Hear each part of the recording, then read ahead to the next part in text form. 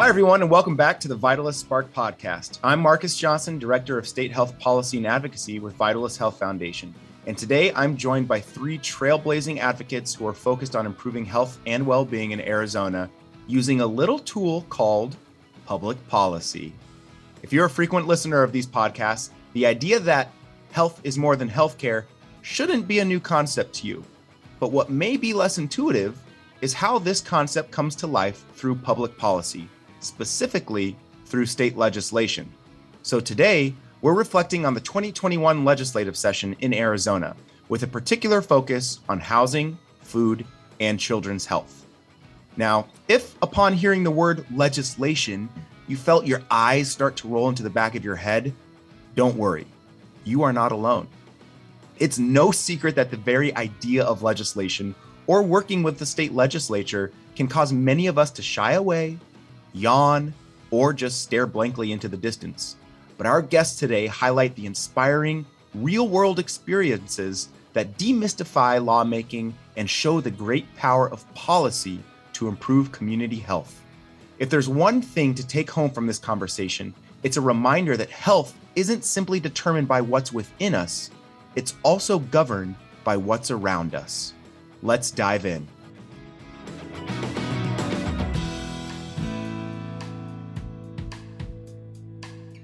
We're thrilled to be joined today at the Vitalist Spark podcast with three incredible guests. We have from the Arizona Housing Coalition, Executive Director Joan Service. Joan, how are you doing today? Hi, I'm great. Thanks for having me. And Executive Director of Pinnacle Prevention, Miss Adrienne Udarby. Adrienne? Hi, great to be in good company with all of you. Great to have you here. And Health Policy Director at Children's Action Alliance, Miss Zeta Dadoff. Zeta, good afternoon to you.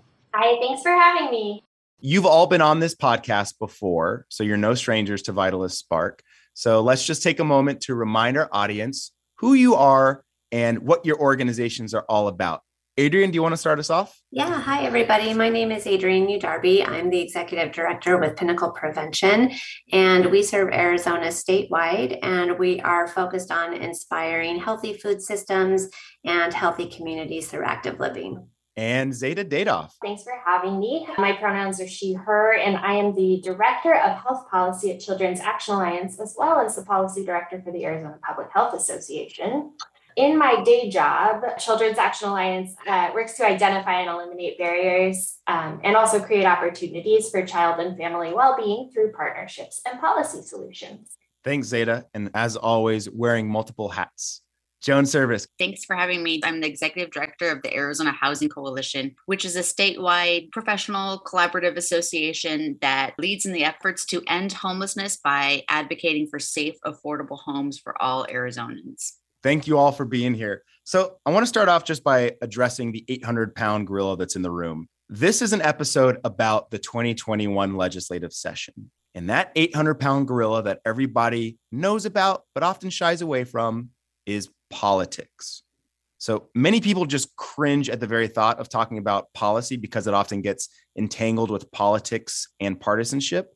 So for anybody who's listening right now, who's kind of on the fence about continuing to listen to this episode because they just don't like to talk about policy, or they think I don't do policy or my organization doesn't do policy, why should they keep listening to this conversation? I often tell people you actually can get involved in advocacy because it's all about relationship building. If you're going to talk about policy and politics, it's basically relationship building matched with good ideas. And frankly, sometimes bad ideas. And that's what we work to combat. But, if it's good ideas and good relationships, that's a win-win everywhere. Zeta, Adrienne, why should people keep listening to this if they think that I don't do policy? That's not my thing. Even if you don't do policy, even if you don't do politics, policy and politics are doing you. So you better pay attention and you got to make sense. And, at the very barest of minimums, I like to tell public health people that this is impacting your paycheck. And if you're not paying attention to policy, you don't know when that next one's going to come in. So even if you're going to be selfish about it, you should pay some attention. Adrienne, your response? Especially when it comes to food, food is political, whether we want to own that or know that or not. And many of the folks that we work with oftentimes might just be farmers who are like, I just want to keep my hands and head in the dirt. I don't really want to mess around with that kind of stuff. But everything we do, from how we grow food, how we move food, how we price it out, it's all influenced and impacted by policy and regulation. So we don't have a choice but to be engaged and at least understand how it's influencing the communities and the systems that we're swimming in every single day.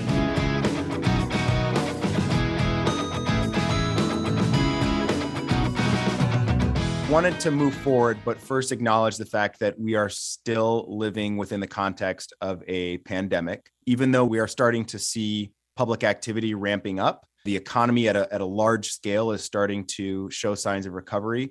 But at the same time, we're seeing, especially in Arizona and across the nation, COVID-19 cases are continuing to rise. And this has an effect on all of the issue areas that we all work on in the policy world. So what are you hearing from the communities that you serve right now? How are they faring in this moment? There's a ton of confusion and fatigue. So confusion primarily around housing security and who is protected by the varying eviction moratoriums and what's the latest on the eviction moratoriums, which as of the taping of this, the Supreme Court overturned the CDC eviction moratorium. So there is no longer those protections for renters. Prior to that Supreme Court overturned, there was a late July eviction moratorium that allowed for counties with substantial or high transmission of COVID-19 infections to be covered by the eviction moratorium. If a county dropped, then the moratorium would end 14 days later, which actually, if you think about it, was a policy disincentive to get vaccinated. So that caused a lot of confusion. It actually created a lot of confusion amongst renters, landlords, and the courts. Now, the Supreme Court has overturned the eviction moratorium, and so state and localities, Arizona and all of our local cities and towns are struggling and working diligently. Trying to get the dollars out the door to families in need has created a lot of confusion and stress. And then in the meantime, our first responders in the ending homelessness sector are fatigued. I mean, frankly, we all are. So we're seeing a lot of employee turnover. And we don't have a state shelter order in place, but a lot of our shelters and first responders are struggling to meet the needs. That's for sure. And then you couple it with the high heat. There's just so many different factors that are impacting families and individuals, and it's just a real crisis. Adrienne Jones talking about fatigue, stress, confusion amongst family members and individuals. What are you hearing from the populations in the communities that you're working with? I would echo that completely. Primarily, the fatigue and the uncertainty is what's weighing heavy on everybody right now. We have folks that are still trying to navigate how to access nutrition assistance programs and are on hold and on calls and just trying to make their way through the system for hours, and that's exhausting. At the same time, we're trying to figure out how to recenter food system workers in all of this and what are their fundamental human rights, the folks that are providing us food every day and putting food on our table. How are we also taking care of them during this pandemic? And then you couple all of that with climate change and what's happening all around us all the time. With the fires and the droughts and everything, we are feeling very threatened in terms of how we grow our food and how we move our food, and then just how we feed the people. When you put all of those moving parts and pieces together of pandemic, worker well-being, and then the climate crisis, it feels exhausting and overwhelming to folks. It's a stark reminder that it's about more than just picking up a box of food or being able to go to the grocery store, that there's an entire supply chain that's behind that is highly influenced by everything else that's going on around us. Absolutely. The supply chain disruptions that we saw on the national level are starting to take a turn. They're not improved yet. That did, on a positive note, turn a lot of people towards local foods, which is excellent. But now, how do we continue to support that demand and that interest moving forward? We need to invest in the infrastructure to move those local foods throughout all the communities that want to see it and need it, and know that it's a more reliable way to protect that local food shed amid all of these larger disruptions that are happening. Zeta, you work on some of these issues as well, in addition to health insurance policy for children and then a lot of other children's health issues. What are you hearing from the communities that you're serving? How are they faring in this moment where when you look outside at the local stores, it looks like things are kind of getting back to normal, but that might not be the case for all communities? I think one of the biggest misconceptions that I hear is that this pandemic has exposed the cracks in our systems and it's exposed the holes in our safety net. And we keep hearing those metaphors. And I think that's a really phenomenal example of our privilege. And for so many people, these deficiencies have been present and growing and leaving people behind for years and years and years and years and decades and centuries. So what I hear particularly at this point is that there's a lot of distrust. There's just been so much volatility over the past couple of years. We had all these really significant changes at the federal level under the Trump administration, and now we're seeing those things unraveled. But a lot of people aren't quite sure who to believe or what to believe and where they fit into those intersections between state and federal and local and administrative change. And I'll also say, I think there's kind of a crisis of representation at play between the people who have been most impacted by the pandemic and the people who are shaping our response to it. So one thing that I think it's stressed is the importance of maintaining and also continually investing in prevention and in a foundation of community health and collaborating with those different sectors that all impact wellness.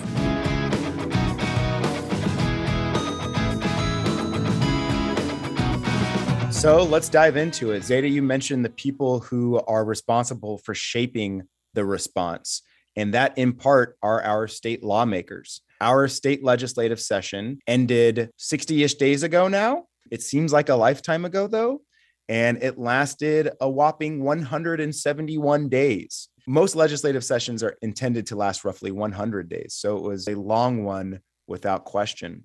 We did an episode on the legislative session back in February. Adrian and Joan, you joined us for that episode. And at that time, we thought that we were about halfway through the legislative session. It was somewhere around 45 days into the session. I was on that podcast as a guest. And I remember saying something to the effect of, you know, people were really ready for complete chaos during this legislative session because of COVID-19. But what we've seen so far in February was a relatively normal session. That's something that I said. So without mentioning specific legislation, what do you remember from this last session? Was it relatively normal? You were probably eating those words then, Marcus.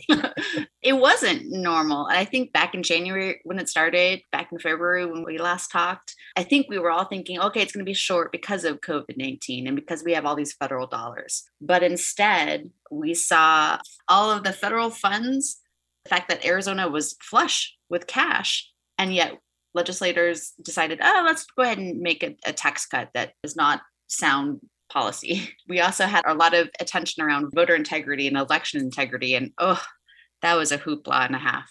A hoopla and a half, a new unit of measurement for the state legislature. Adrian, what do you remember from this legislative session? I have to relate to you here, Marcus, in saying that the last time we spoke in February, I was like pinching myself and just thinking things are moving along here just so nicely. And, maybe things will be in our favor to get us out the door with a few wins in a reasonable manner. Looking back on it now, it was just so polarizing by the end. And that's the main thing that sticks out to me is how polarizing it got. And also just the loss of what felt like a lack of transparency, especially for folks that are more grassroots advocates, maybe aren't down there every single day, but have in previous sessions felt like they could follow along and they had an understanding of what's going on, but it just felt like all that transparency was lost and it just kind of became chaos at the end.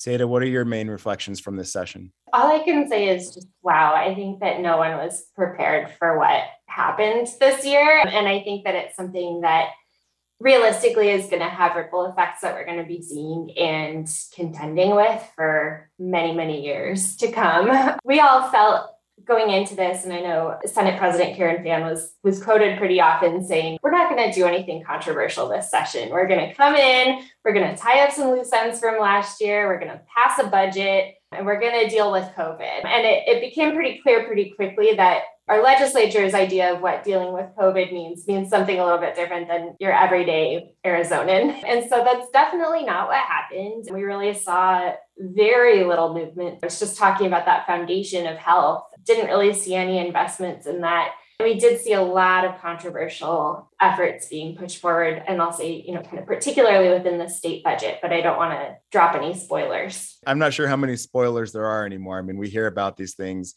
every day on the news or on the radio. Can't seem to escape it.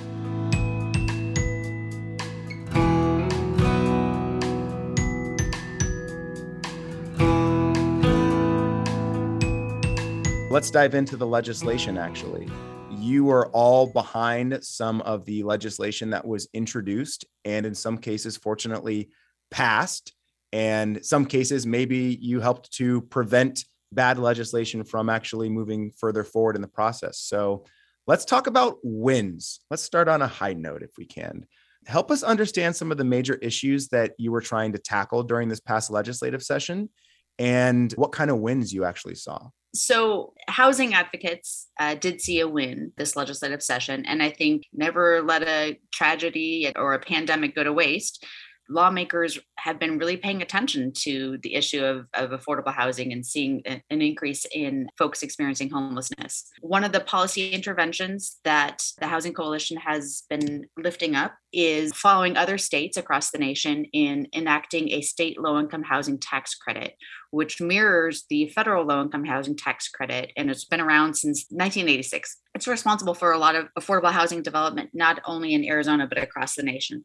So many other states have enacted a state low-income housing tax credit, which serves as an additional incentive to create affordable housing, which is a costly endeavor because you not only do you have to bricks and mortar and all that fun stuff, but you also have to make sure that it meets regulations. So it's a more costly endeavor than market rate housing development. We were successful in enacting a state low-income housing tax credit. It was a bill that was signed by the governor on July 9th, and it creates a $4 million tax credit for 4 years, spread out over 10 years. So it roughly equates to $160 million total investment in affordable housing, which is a huge investment from our state. We haven't seen this level of investment, and it's something that we've been long pointing to the fact that we need to have more of a significant state investment. So we're pleased. It was a smaller negotiated piece of legislation down from our original hope. We've asked for $8 million. We've asked for $12 million. This has been an effort we've been working on for the past 3 or 4 years. It took hold. And again, it's because lawmakers are paying attention to the importance and value of home. So that is something that we were quite pleased that lawmakers heard us. Well, congratulations on that. That's a huge win. And I think that another common thread that we hear about in especially legislation is that your experience of this taking 3 to 4 years of attempts is not unique. Zeta, when you reflect on the session, what were some of the policy wins that you experienced or you saw move forward? I want to just give some credit to Haley Coles and the team at Sonoran Prevention Works for all of their amazing work. They did what I think we all thought was possibly impossible at the state level this year. They were able to achieve some really significant wins when it comes to harm reduction, including the fact that Arizonans will now have legal access to syringe exchanges, that syringe exchanges will now have legal access to syringe disposal, and that people who use drugs will have access to fentanyl test strips so that they can make decisions based on the whole picture. We saw some really amazing efforts to create a better pipeline of health professionals, particularly for and within low-income and BIPOC communities. And so that was really great. We had a couple of different efforts to expand things like graduate medical education. We saw the development of an area health education center that's specific to meeting the needs of tribal members and to developing a solid and sustainable workforce for IHS and Tribal 638 and urban Indian health programs. But when it comes to some of the things that CAA was working on with our partners, we really look a lot at affordability of healthcare, access to healthcare, quality of healthcare, and really just making sure that all Arizonans have access to care that is culturally responsive and available when and where they need it. So we really thought that, given that to date, over 1 million Arizonans have tested positive for COVID-19, almost 19,000 have died of COVID-19. And some of the estimates at the national level are over 1.5 million kids around the world have lost a primary caregiver to COVID. So a parent or grandparent who is custodial. I was really hopeful that we'd be able to do more and that we'd really be able to look at this from the perspective of keeping kids and families together and keeping them safe. Adrienne, Zeta mentioned the pipeline of health professionals that was in part addressed during the legislative session. Talk to us about the pipeline of agricultural professionals and how that moved forward based on this last session. Yeah, we had two pretty significant food system wins this past session, despite everything. And one of those is SB 1150, which is the bill that the Ag Workforce Development Coalition put forward and moved through. And this has taken a few years to get to this point as well.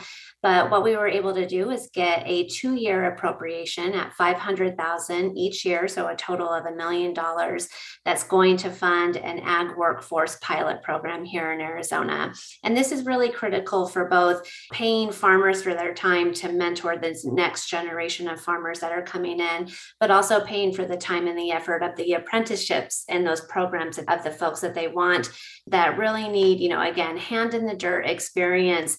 There's only so much you can learn by the books, but when it comes to farming and agriculture, you really need that mentor and you need to be out there learning the field and the trades. Our average age of a farmer here in Arizona is about 62 years of age. So we're feeling very worried that when these folks retire, we don't have the next generation of folks that are ready to come in and take their place. So this is one solution that will be able to move us to a point where we have a next generation of new and beginning farmers and ranchers that are ready to provide food for our community.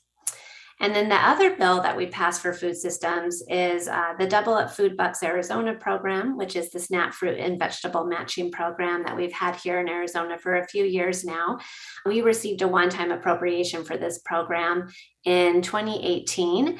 We had tremendous success from that pilot and were able to prove that this is something that needs to be sustained long-term here. And so we were able to secure this session $2 million in 3-year appropriations. So $2 million per year for the next 3 years to support the expansion of the Double Up Food Bucks Arizona program. We like to say that Double Up got double the ask because we went into the session actually asking for $1 million in recurring appropriations. While we didn't get the recurring appropriations, we're happy to get $2 million for the next 3 years. And that's going to go a long way in terms of expanding the program into rural communities and tribal communities, especially where the program doesn't exist.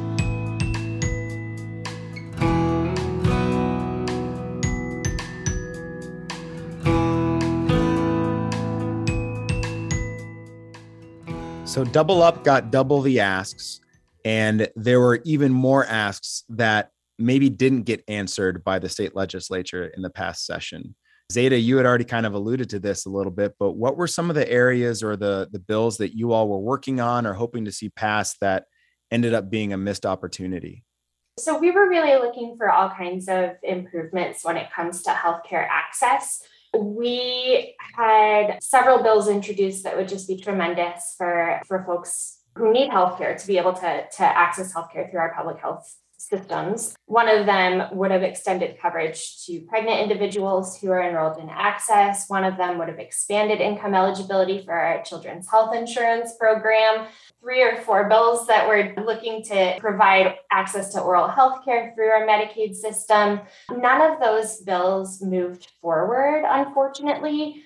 And one of the things that I think we do need to talk about is the budget and the ramifications of the budget. So typically, bills go through this traditional process and they get approved by a majority of members and they pass. But the budget kind of reincarnated a whole bunch of bills that did not make it through the legislature, that did not have the support to make it through, and that I think have really significant implications for public health. So we saw, for example, preemptive ban on mask mandates. It's kind of tricky to talk about a ban on a ban, but what we saw is language in the budget that prohibits schools from requiring masks, that restricts the ability of employers to require COVID vaccines. And really that goes beyond COVID vaccines. It's a little bit more broad than that. So we saw those kind of surface in the budget and be pushed through this really rushed process of being delivered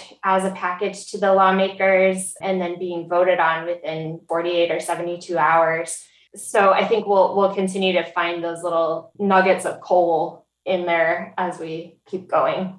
I don't think anybody wants to receive nuggets of coal, but it's important to know where they are, I suppose. So thank you for your work in diving into the budget and finding those. Adrienne and Joan, I know that you are both working on other issues that maybe had a better vision of what would be to come, but maybe didn't cross the finish line. What were some of the missed opportunities that you saw happening? When we think about all of the issues really that we're talking about today, they're all grounded in like Maslow's basic hierarchy of needs. The base of like folks need their physiological needs met, their safety needs met before we can even move up that scale to achieve well-being. So thinking about it through that lens, just making sure folks get basic access to food. One important bill that didn't make it across the finish line would allow folks that were previously convicted, maybe formerly experiencing incarceration, allow them to actually be able to participate in SNAP. That is really important. So folks that have done the time and they need to come out and try to keep a roof over their head and try to feed themselves, it makes it really hard if we have all these barriers in place that prevents them from being able to do so. So that one didn't make it across the finish line. And, that's just one of many. But again, when we think about getting folks' basic needs met, it's interesting how polarizing all of that becomes and how that gets played with politics when it's something that we all deserve. So if you just center the equity and the dignity in all of this, it's like we lose that in this tumultuous process that we've just been through. So currently, if you in Arizona want to receive SNAP benefits, i.e. food stamps, and you've previously been incarcerated, you're out. You can't get food benefits.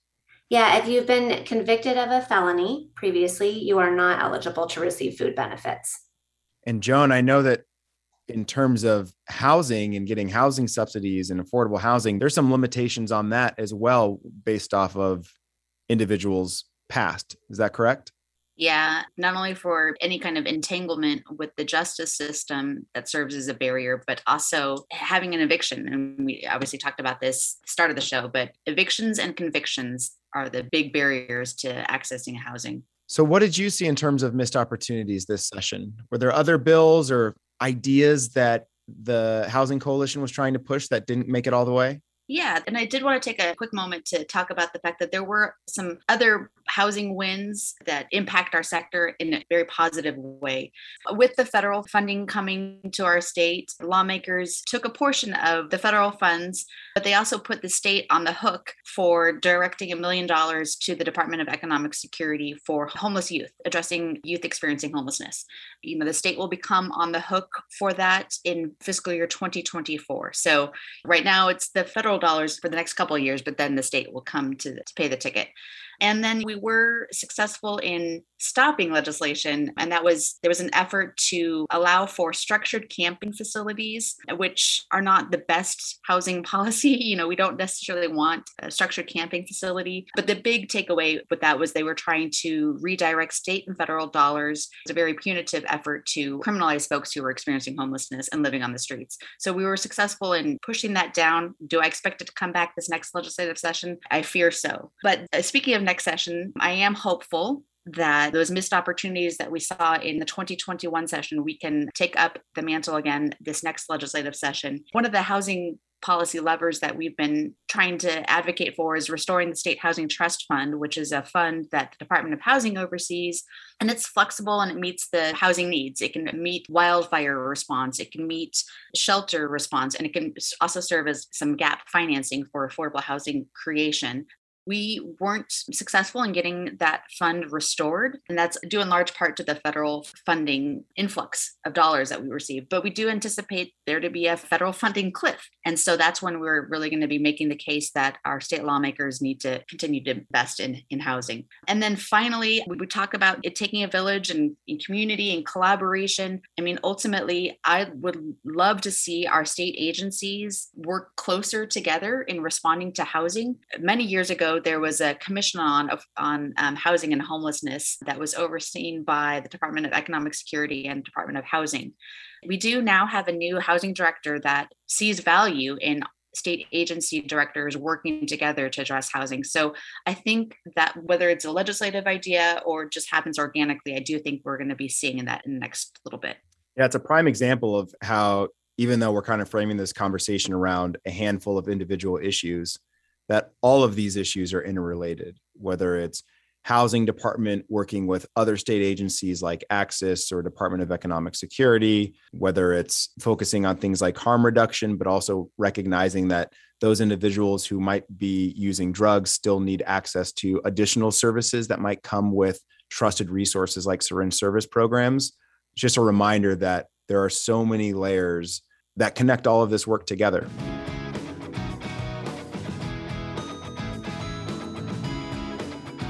People often ask me, how do I feel about this legislative session? We saw wins in housing and food and children's health, but that also has to be balanced with some of the bigger picture stuff that we saw around the partisanship, some controversial tax breaks. What flavor is left in your mouth after this session? I'm going to jump right in and say the first thing that came to mind when you said all that, Marcus, is the lens that we are now, so individually, Joan, the way Joan is now viewing the pandemic. There's been some positives and negatives. Positives is that I'm stuck with my family, so I get to value and appreciate them a lot more. But at the same time, we're experiencing trauma and uncertainty, and we've all experienced a sense of loss, whether it be a loved one or just the loss of routine and community. So just like I think about the highs and lows of the pandemic, I also think the same thing about this last legislative session. There were highs and there were lows. I like that you used flavor, Marcus. And when I think, as a dietitian, I literally start thinking about those flavors. I was like, was it sweet? Was it savory? And I was like, no, it was bitter. I feel bitter about this past legislative session, and I'm feeling bitter still about what's to come, mostly because Arizona was thrust into the national spotlight and all over the news in what felt like really embarrassing ways when there was these goods happening. And so these good things don't get focused on because we have this turmoil and this infighting and all of these things that are catching the spotlight. So that makes me feel better as well, too. And I feel better that we have been making progress over the years, and that feels like that's been undone. And now we have to go back and do it. But I also feel that folks are in this for the long game. And even though we're all exhausted, we know how important it is, but we're not going away. And so when we feel like, again, some of those, those safety parameters and the harm has been done, that really ignites a fire under folks to get folks moving and saying, no more. We have to make sure that this is the Arizona that we want, the place that we want to raise our kids in, that we're protecting our kids, that we're centering the families and the needs of community, and not letting those louder voices, which are the few, drown out that collective village and that spirit. Zeta, what flavors left in your mouth after this legislative session?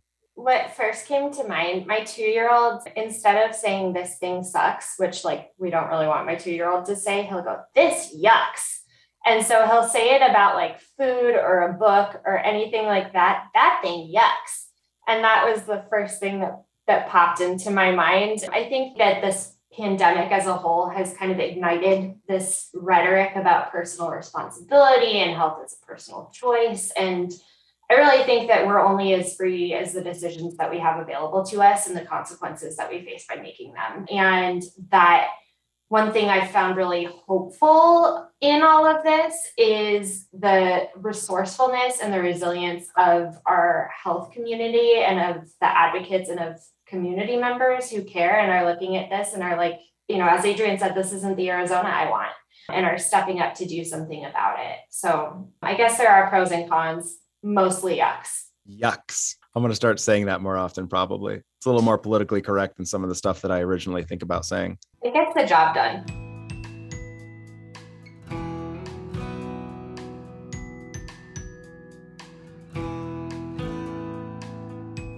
What have you learned over this past year? Adrienne and Joan, I remember in the previous podcast that we were all on, Joan, you were talking about the need to involve communities who are most affected in the actual decision-making when discussing policy. Adrienne, you had hit on a number of points about trying to humanize the work and speak to the values of individuals and the decision makers whom you're working with. What are some of the things that you're taking home with you that you want to remember about this session, about how to actually advance health policy or just public policy in general, that hopefully you can carry into the next legislative session? It hasn't changed for me. I think centering the values is still absolutely critical. And unfortunately, what we've learned, especially amid the pandemic this session, is we can give all the data and the science in the world, but it kind of sits and it falls flat. It's speaking to folks' hearts and minds that really tends to move something along. And so that remains true for me. And I'm going to hold on to that going into the next session, is just recognizing the human that's in front of me and how can I speak to their heart and their mind and their values to help folks understand and get on the same page. I'm not going to assume that everybody holds the same values as me. So just understanding what is it that rings true for the person in front of me in this moment and for the communities that they represent, and how do we align those forces together?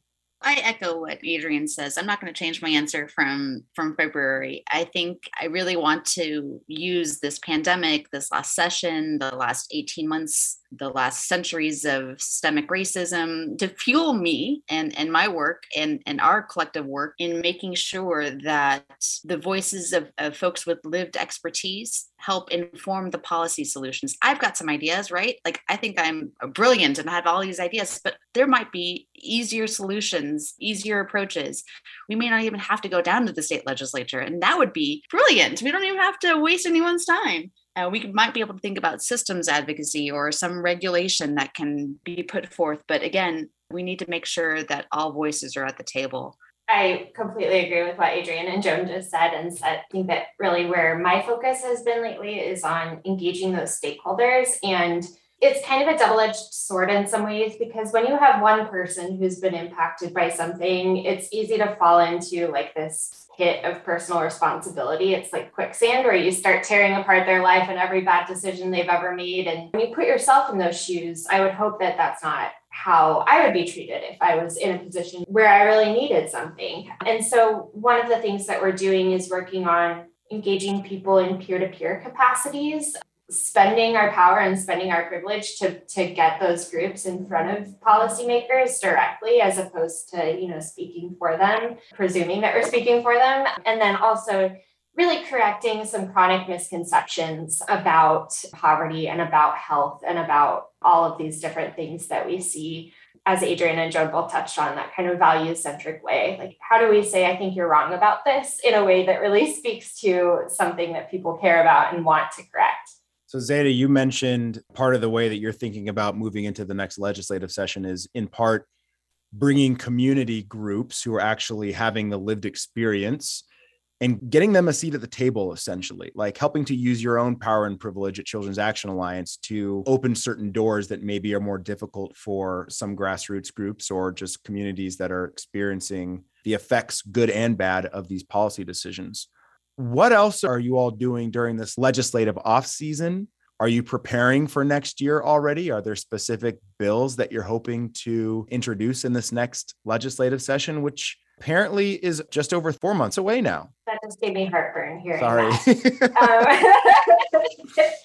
I think there are some immediate things that are being done to try and counteract the harm that was done this year. And I can speak from the organization that I work for. We're currently attempting to refer 3 separate bills to the ballot. Direct democracy is an amazing tool. And if we get enough signatures by the end of this month, we may be able to let voters make the decision about where our tax dollars are going and how we're funding future projects in our state. We're also currently suing the state over the budget, a single subject rule, which I think we could probably spend an entire podcast talking about. Some of our time and attention has been taken up by that. But I think on a more personal level, I think I'm really trying to engage with my friends and my colleagues and my family in different ways, and to take off that hat of like, this is what I do for work, and bring it into the context of this is what I do for work, and this is how it's going to impact my son in 20 years.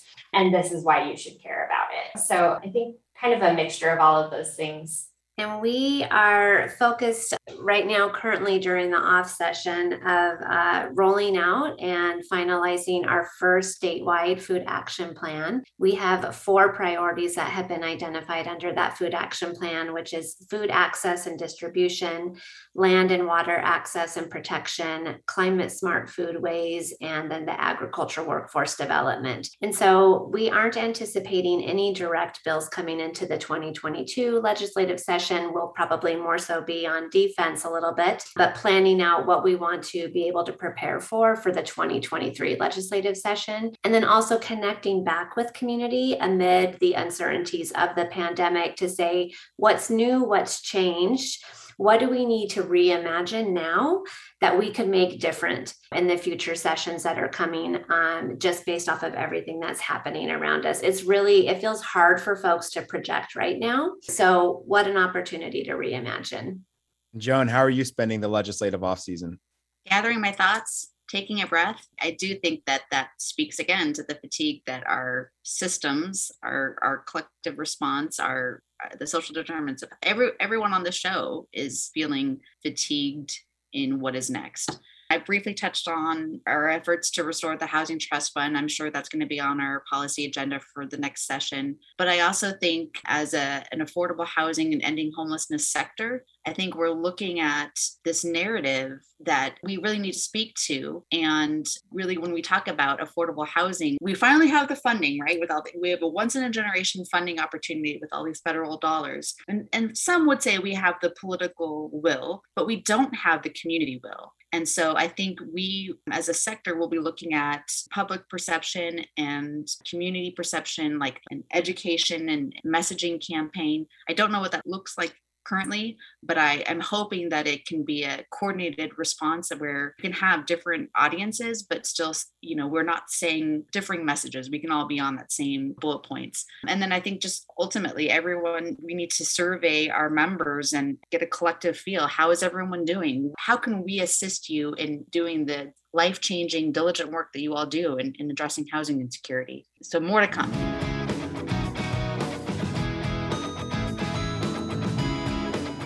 There definitely is more to come.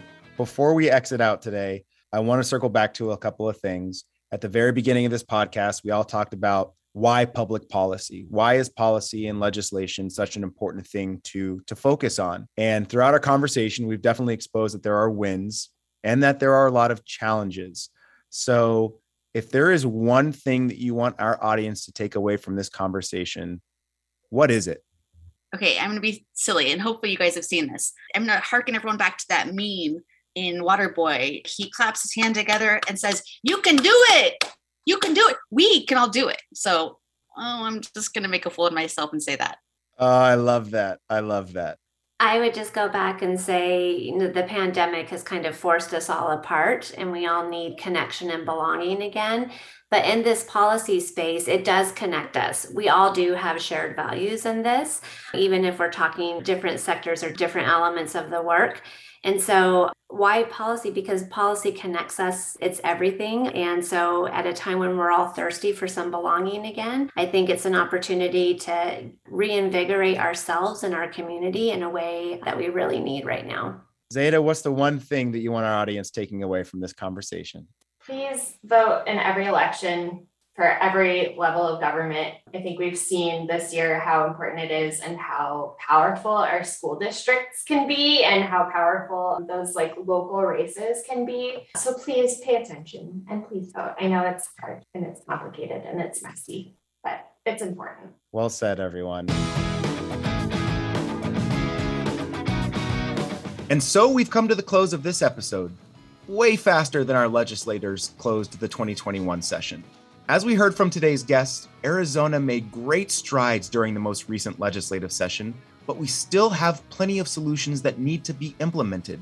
And that work starts now.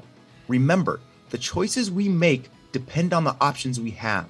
And those options, for better or worse, are often determined by the rules, laws, and regulations that are made by people whom we put into power. We can't guarantee that decision makers will always make the right decision, but it's on us, all of us, to ensure that they make an informed decision. In its most basic form, This is the foundation of the advocacy of today's guests. They're ambassadors to the worlds of food, housing, and children's health, and they use their knowledge to inform decision makers about pressing issues and scalable solutions. Whether you consider yourself an advocate, an academic, a working professional, or someone with lived experience, we all should have a seat at the policymaking table. So pull up a chair, use a pen, or grab a mic. There's work to be done. Many thanks to our guests, Adrienne Udarby, Joan Service, and Zeta Dadoff. And a shout out to the team at Gordon C. James Public Relations and producer Rob Trigg at Star Worldwide Networks for editing and sound design. If you've enjoyed this episode, you can access all of our podcast episodes at vitalisthealth.org/podcast or by searching for Vitalist Spark on your favorite podcast platform. Until next time, take care of yourself and each other.